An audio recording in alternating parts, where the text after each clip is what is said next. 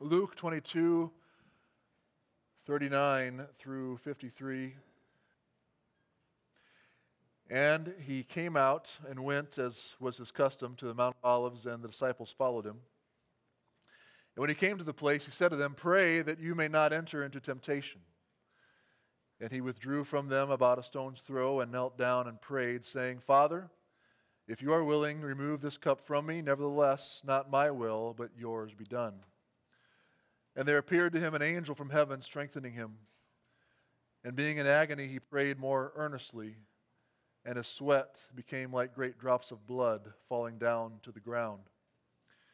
And when he rose from prayer, he came to the disciples and found them sleeping for sorrow. And he said to them, "Why are you sleeping? Rise and pray, that you may not enter into temptation." While he was still speaking, there came a crowd, and the man called Judas, one of the 12, was leading them. He drew near to Jesus to kiss him. But Jesus said to him, "Judas, would you betray the Son of Man with a kiss?" And when those who were around him saw what would follow, they said, "Lord, shall we strike with a sword?" And one of them struck the servant of the high priest and cut off his right ear. But Jesus said, "No more of this." And he touched his ear and healed him. Then Jesus said to the chief priests and officers of the temple and elders who had come out against him, "Have you come out as against a robber, with swords and clubs? When I was with you day after day in the temple, you did not lay hands on me, but this is your hour and the power of darkness." This is the word of the Lord. And let's pray. Our Father in heaven, now as we seek to hear your voice speak to us once again and meditate on what you say, we ask for your help, that your Spirit would come and so work in our hearts and our minds, Lord, that we would get a great sense of the weight of the burden of sin that Jesus carried, and his suffering for us in taking that sin upon himself, and then enduring the wrath of God for us and for our salvation. O Lord, may we rejoice, and may we,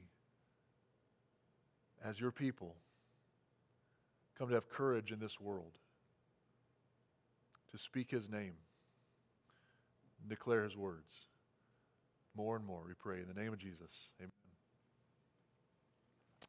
Well, there's nothing more personal or revealing about a person and what that person cares about than hearing what they pray about in their private times with God. You've probably prayed with other believers at various times. You've heard what other believers here in this church have prayed about during Bible studies or prayer meetings or Sunday school classes or small groups. At least I hope you have. And you learn a lot about what others care about during those times of prayer. But if you were able to overhear what your brother or sister in Christ prayed during their daily quiet time with the Lord, then it would almost be like you were provided a peek into their very hearts to see what they cared about the most, to see what was really there. And here in this passage, we have come to, in Luke's gospel, we are provided with the most intimate access to Jesus that anyone could ever be privileged to have. This indeed is holy ground, as we are given access to Jesus in overhearing his conversation with God the Father on the night before he died on the cross. Here we get to see what Jesus cared about most. We are invited in to see and hear the very heart of our Lord. And Luke shines the light on Jesus in these two paragraphs that I just read. He is the focus of these two scenes that take place in the Garden of Gethsemane. We are shown Jesus' pastoral concern for his disciples. We are given the amazing privilege of witnessing the intense crisis that Jesus goes through in his praying, and we're also shown the sovereign control that Jesus, as Lord, had over the disturbing events that were taking place on that night. Through it all, we see what was the highest priority on the heart of Jesus on the night before his crucifixion. So that's our main theme. The highest priority of the Son of God was to do the will of his Father, even if it cost him everything. Now, just prior to where our passage begins, the disciples and Jesus had celebrated the Passover meal in the upper room. There, Jesus both introduced the new covenant meal for his followers, consisting of the bread and the cup, and announced that one of the 12 disciples would betray him.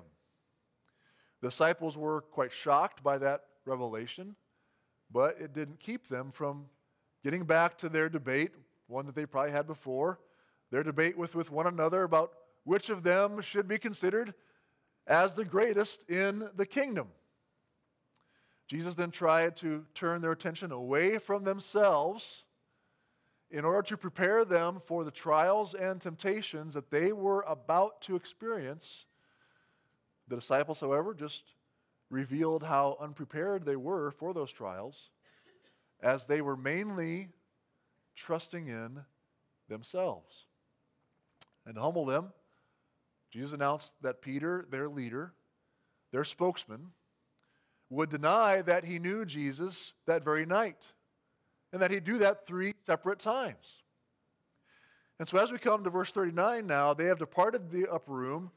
They return to where they have been spending their nights while they've been in Jerusalem for the Passover feast, and on the Mount of Olives, just east of the Temple Mount, in a garden called Gethsemane. This was their custom, so Judas knows that Jesus will be there with just the other 11 disciples. So let's first look at Jesus' pastoral concern here. That's found in verses 40 and then 45 and 46. If you're looking at your outline provided for you in the bulletin, I think I neglected to put the verses on there. So the first is verses 40, 45 through 46, Jesus' pastoral concern. One of the main themes of this paragraph is most definitely prayer. We see prayer mentioned several times. Jesus encourages the disciples to pray, and of course, Luke reveals the content of Jesus' prayer. We'll look at that next, but right now, let's notice how concerned Jesus was for his disciples. He is almost like a concerned parent here, counseling his children. He knows what is about to come for them. He already told them back in verse 31 that Satan is after them to sift them like wheat. Satan wants to destroy their faith, destroy their fellowship, wants to tear them away from Jesus, and thus away from salvation and eternal life. And of course, these will be the very men who will be the foundation of the church. They will take the lead in evangelizing the gospel, sharing the gospel and evangelizing the world. They will be the fathers of the church. They didn't realize how central their roles would be to the plan of God for the spread of the gospel. And so here is Pastor Jesus commanding them, exhorting his congregation, telling them to pray. Look at verse 40. And when he came to the place, he said to them, "Pray, that you may not enter into temptation." And then after Jesus had prayed himself, verse 45, when he arose from prayer, he came to the disciples and found them sleeping for sorrow. And he said to them, "Why are you sleeping? Rise and pray, that you may not enter into temptation." So let's think together about this. First, let's notice what our Lord is concerned about here just hours before he will be arrested and crucified. Jesus was concerned for his disciples. He was concerned about them. He was very concerned for them that their faith would not be torn apart. He did not want to lose any of them. Several years ago, about 15 years ago, my friend Al from my former church received very sad news that he didn't have long to live, was told to go home and set your house in order. And what I noticed that what was primary on his heart during that time, what he prayed for was those he loved. He prayed for those he loved, his wife, his sons, their families, his neighbors, his fellow brothers and sisters in his church. They were the ones who were closest to him. He cared for them in those hours, in those days. He was thinking about them. And we see Jesus do much the same here. He's thinking about his disciples. He wants to help them. He wanted to be their protector. He wanted to be their helper. He was serving here as a pastor, encouraging them to pray. He wanted them to know God and to have faith and hope in God. And so he exhorts them to pray. Their faith is about to be tested. Therefore, Jesus calls them to exercise their faith. You do that, you build up your faith through prayer. Second thing we need to notice is that Jesus exhorts the disciples to pray, or what he exhorts his disciples to pray about. What request they are to ask of God at this crucial time. It's not for good health and safety. It's not that they would have success in their future endeavors. It's not that they would be considered to be the greatest in the kingdom that they were hoping for a few minutes ago.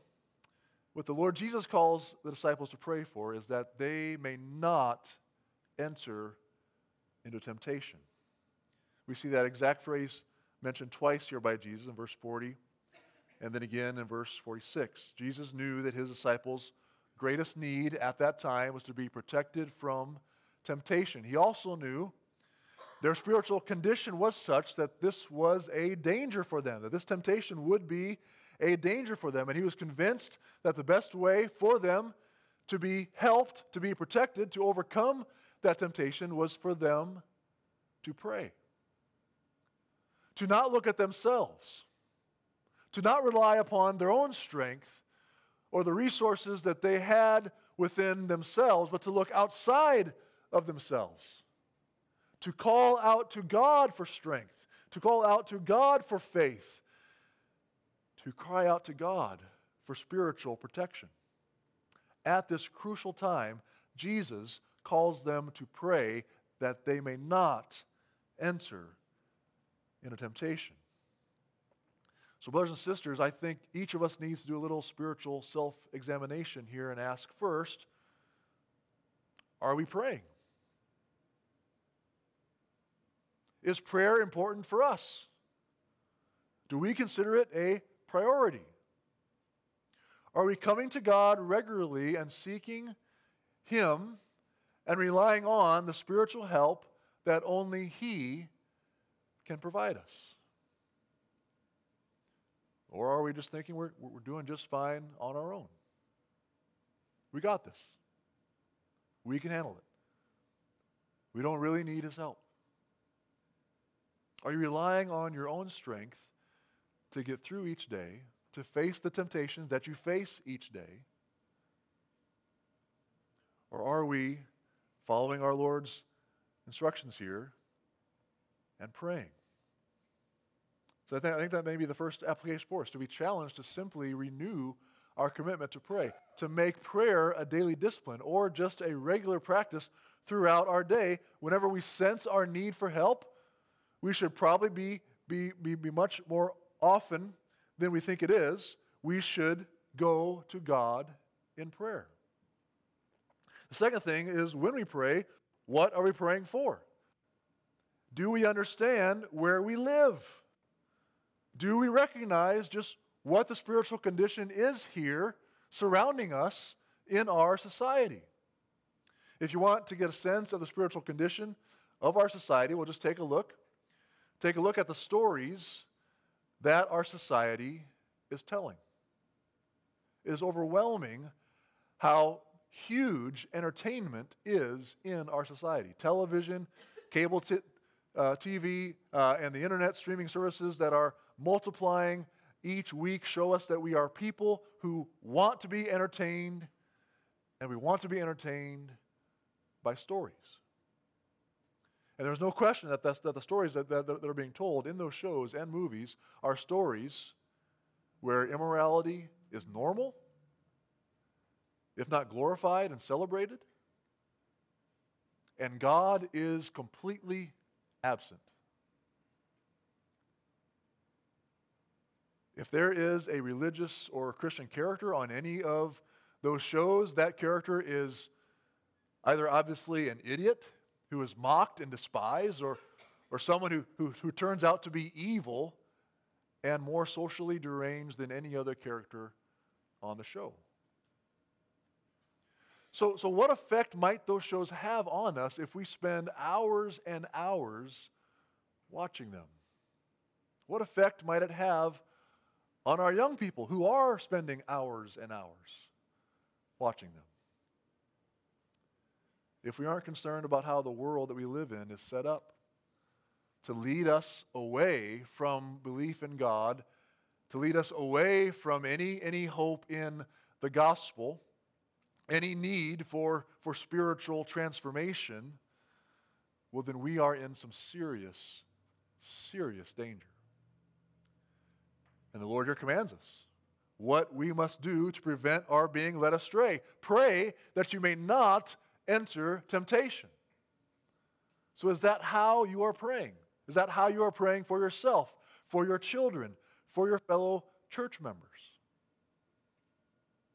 The last thing that we are noticed is just how unconcerned the disciples were about their need to pray. Again, back at verse 45. When he rose from prayer, he came to the disciples and found them sleeping for sorrow. And he said to them, "Why are you sleeping?" Now, you might argue, their sleeping here is very understandable. Luke even tells us they were sleeping for sorrow. Jesus had just been warning them about some pretty heavy things. They were aware that he would soon leave them. Plus, they'd had a long day. We can understand that. We can understand falling asleep. Maybe they began to pray and just drifted off to sleep, like many of us, I'm sure, have done as well. That happens all the time. Well, it may be understandable from our perspective, but it wasn't from Jesus' perspective. It's understandable to us because we really aren't that concerned about temptation. We aren't that concerned about our sin. We aren't that concerned about spiritual dangers. We don't take sin, temptation, or Satan all that seriously, and therefore, we don't pray. We certainly don't pray about not entering into temptation. But remember how Jesus taught his disciples to pray.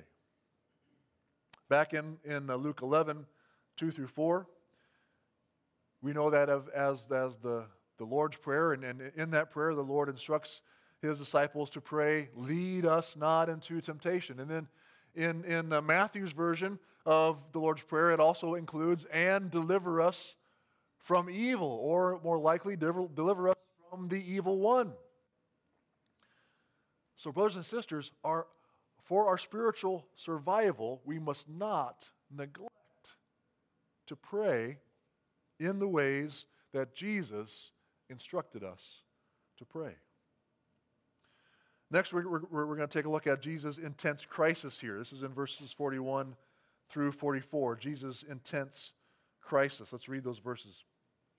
"And he withdrew from them about a stone's throw and knelt down and prayed, saying, 'Father, if you are willing, remove this cup from me. Nevertheless, not my will, but yours be done.' And there appeared to him an angel from heaven, strengthening him. And being in agony, he prayed more earnestly, and his sweat became like great drops of blood falling down to the ground. First thing that we are to notice here that we need to have settled in our minds is the dual nature of the Son of God. Jesus Christ is truly God and he is truly man. He has a divine nature and he has a human nature, and we see here is Jesus' human nature suffering under the weight of the will of God for him. Jesus, through his human nature, is praying for God to remove this cup from him, but in the end, he submits to God's will for him and puts himself under God's plan of redemption for his people. Now, Jesus really seems to be in misery here. Luke describes him as being in agony, praying even more earnestly, he says. He says he was sweating. And Luke says his sweat became like great drops of blood falling down to the ground. Now, there is a medical condition called hematidrosis, which is a rare condition in which a person sweats blood when under extreme stress and anguish because it causes one's capillary blood vessels to dilate and burst, mixing blood with sweat. Now, that may have been what was happening here. It would surely show the immense agony and stress that Christ was going through and how it affected him not only spiritually and emotionally, but also physically. But all the text says is that his sweat became like great drops of blood, like Jesus was sweating so profusely because of his anguish and agony that was just running off of him onto the ground like blood would come off of him. The question that we are faced with here is why? Why? What was the cause of all this agony for Jesus? If we look closely at the text of Scripture, what we find is that the cause of his agony was the dreaded anticipation that Jesus had for this cup. This cup that he was asking God to remove from him. It's pretty clear that Jesus is speaking metaphorically about this cup. Whatever the cup represented, it was something that Jesus, in his human nature, would have preferred to not have to suffer, to not have to drink from. Unless, of course, it was the will of God for him. Luke doesn't tell us what the cup represents. He assumes that we would already be familiar with this language, with this image of the cup from the Old Testament Scriptures, where it is mentioned in the Psalms as well as several places in the prophets. Either that, or he assumes that, we just look back in our Bibles to find out the significance of the cup in the Old Testament Scriptures there. So we're going to do that. And in those Scriptures, the cup is mentioned a little over a dozen times in the Old Testament, and each time it is referring to the cup of the Lord's wrath. One clear example of this is in Isaiah 51. Isaiah 51, verse 17. There, in that passage, the prophet Isaiah is proclaiming the word of the Lord to the people of Jerusalem, and he proclaims to them, "You have drunk from the hand of the Lord the cup of his wrath. You have drunk to the dregs the bowl, the cup of staggering." Then later in verse 20, Isaiah says, "Your sons have fainted. They lie at the head of every street like an antelope in a net. They are full of the wrath of the Lord, the rebuke of your God." So the cup that Jesus dreaded having to drink was the cup of God's wrath, his wrath against sin.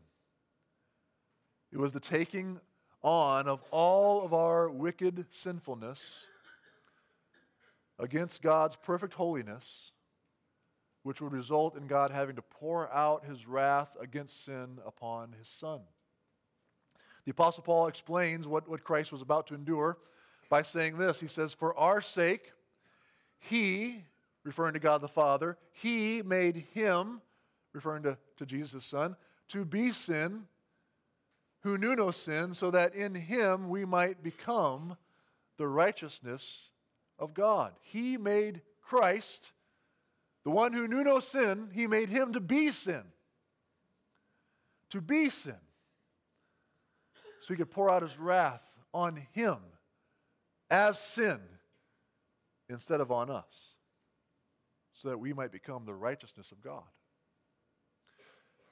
And then in Galatians, the Apostle Paul also writes, Christ redeemed us from the curse of the law by becoming a curse for us.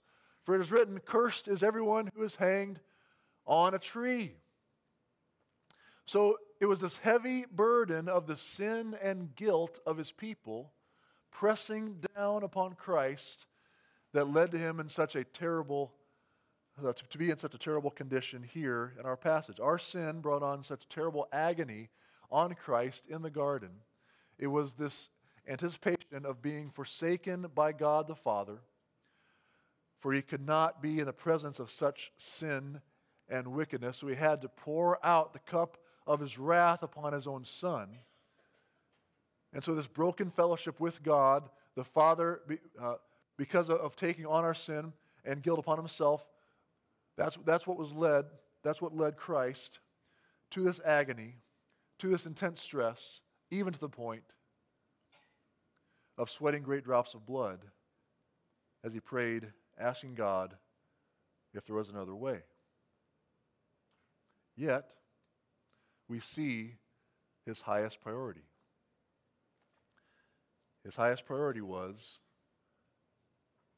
fulfilling the will of God his Father. He was willing to endure it if it was the will of his Father. May we learn from our Lord's example here. Often we know what the Lord's will is for us, don't we? But we'd rather not do it. We'd rather not go through it because it is so difficult for us to do. Maybe it's forgiving someone who's wronged us. Maybe it's having that conversation with someone who needs to hear the truth. Or maybe it's just, you need to break off a relationship with someone that you know is not good for you, someone you know is not a believer, is not a Christian, someone who doesn't share your commitment to the Lord, so you know you have to do this. It is the Lord's will. These are very difficult things, and it can seem to us like a crisis for us either to submit ourselves to the Lord's will, which will be hard, or try to ignore the Lord's word, which will also be hard. Either way, it'll be very difficult. But as Christ knew, God's will may be a path filled with suffering, but in the end, it will have a wonderfully good purpose, like the salvation of all those who put their faith in Christ. Lastly, we see in verses 47 through 53, Jesus' sovereign control. Jesus' sovereign control. Now, a lot is going on in this little paragraph, and it all seems to be going wrong. All the wrong stuff is going on here for Jesus and his disciples. First, we have Judas, whom Luke reminds us again was one of the 12 disciples. He interrupts Jesus speaking to the other disciples in order to identify Jesus as the one the high priest and the other officers wanted to arrest. And he does this with a kiss. He could have just pointed to him. He could have just stood behind one of the officers and whispered in his ear that yep, that's him. Jesus is the one doing all the talking here. That's him. But no, instead, Judas approaches Jesus like he is still a close friend of his and greets him with a slight kiss on the cheek, as was common in that culture. And then we have the disciples who are standing close to Jesus. They get an understanding of what's going on here, and one of them attacks an officer with a sword. And he wasn't just trying to, scare the guy away. He was trying to kill him, swinging at his head, but ending up just chopping off his ear.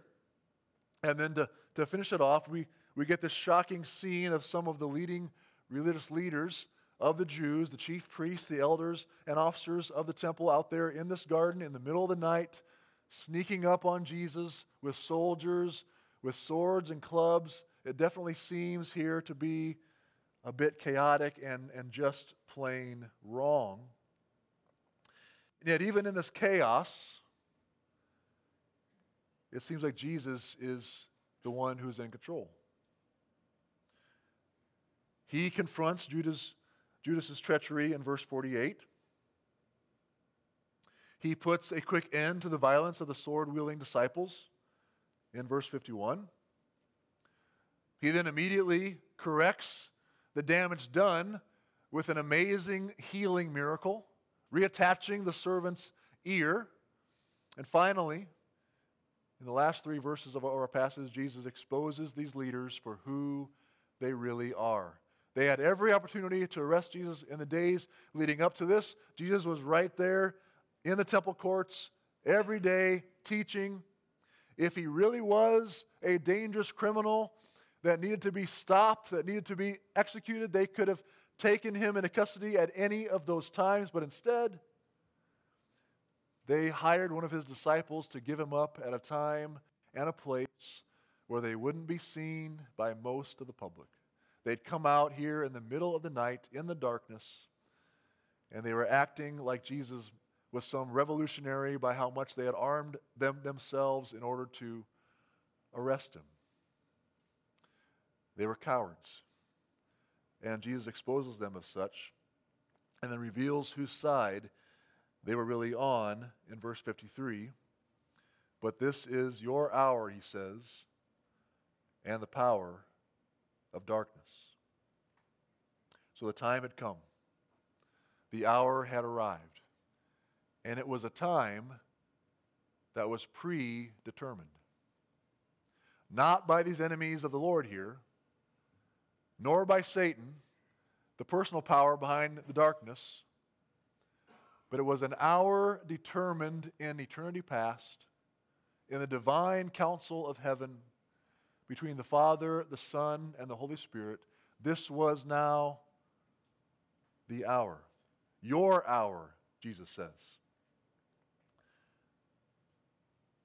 The hour of the power of darkness. But their time was limited. Listen to what J.C. Ryle says about this. I think he understood this passage exactly as we are to understand it. He said, "The time during which evil is permitted to triumph is fixed and limited by God. The hands of the wicked are bound until he allows them to work. They can do nothing without his permission. But that is not all. The hands of the wicked cannot stir one moment before God allows them to begin, and cannot stir one moment after God commands them to stop. Our Lord's enemies could not take and slay him until the appointed hour of his weakness had arrived. Nor yet could they prevent his rising again when the hour came in which he was declared the Son of God with power by his resurrection from the dead." So this was not a surprise to Jesus. He knew the hour had come. He knew it was the time for him to, like Job before him, be given over to the power of darkness for the good purposes of God and the salvation of his people. And so may we always know when it seems like evil has the upper hand, when darkness seems to be reigning, when it seems like the chaos of the Garden of Gethsemane is spilling over into our lives, it will only be for a limited time. We may have to go through our hour of darkness, and it may seem like a very long hour, but we must believe, we must trust that it will not last 1 minute longer than what God has intended for it to fully accomplish his good purpose for us. We are not helpless victims to the evil desires of the evil one. But if we are in Christ by faith, then our lives are under the sovereign control of the one who has willingly gone under the power of darkness to be condemned as the worst of all sinners, in order to suffer the full wrath of God against sin, out of his great love for us and his passion for the glory of his Father, because Christ was forsaken for us as he took on our sin. Therefore, the final verse of one of the greatest hymns that has ever been written will always be true for us. The soul that on Jesus hath leaned for repose, I will not desert to his foes. That soul, though all hell should endeavor to shake, I'll never, no never forsake.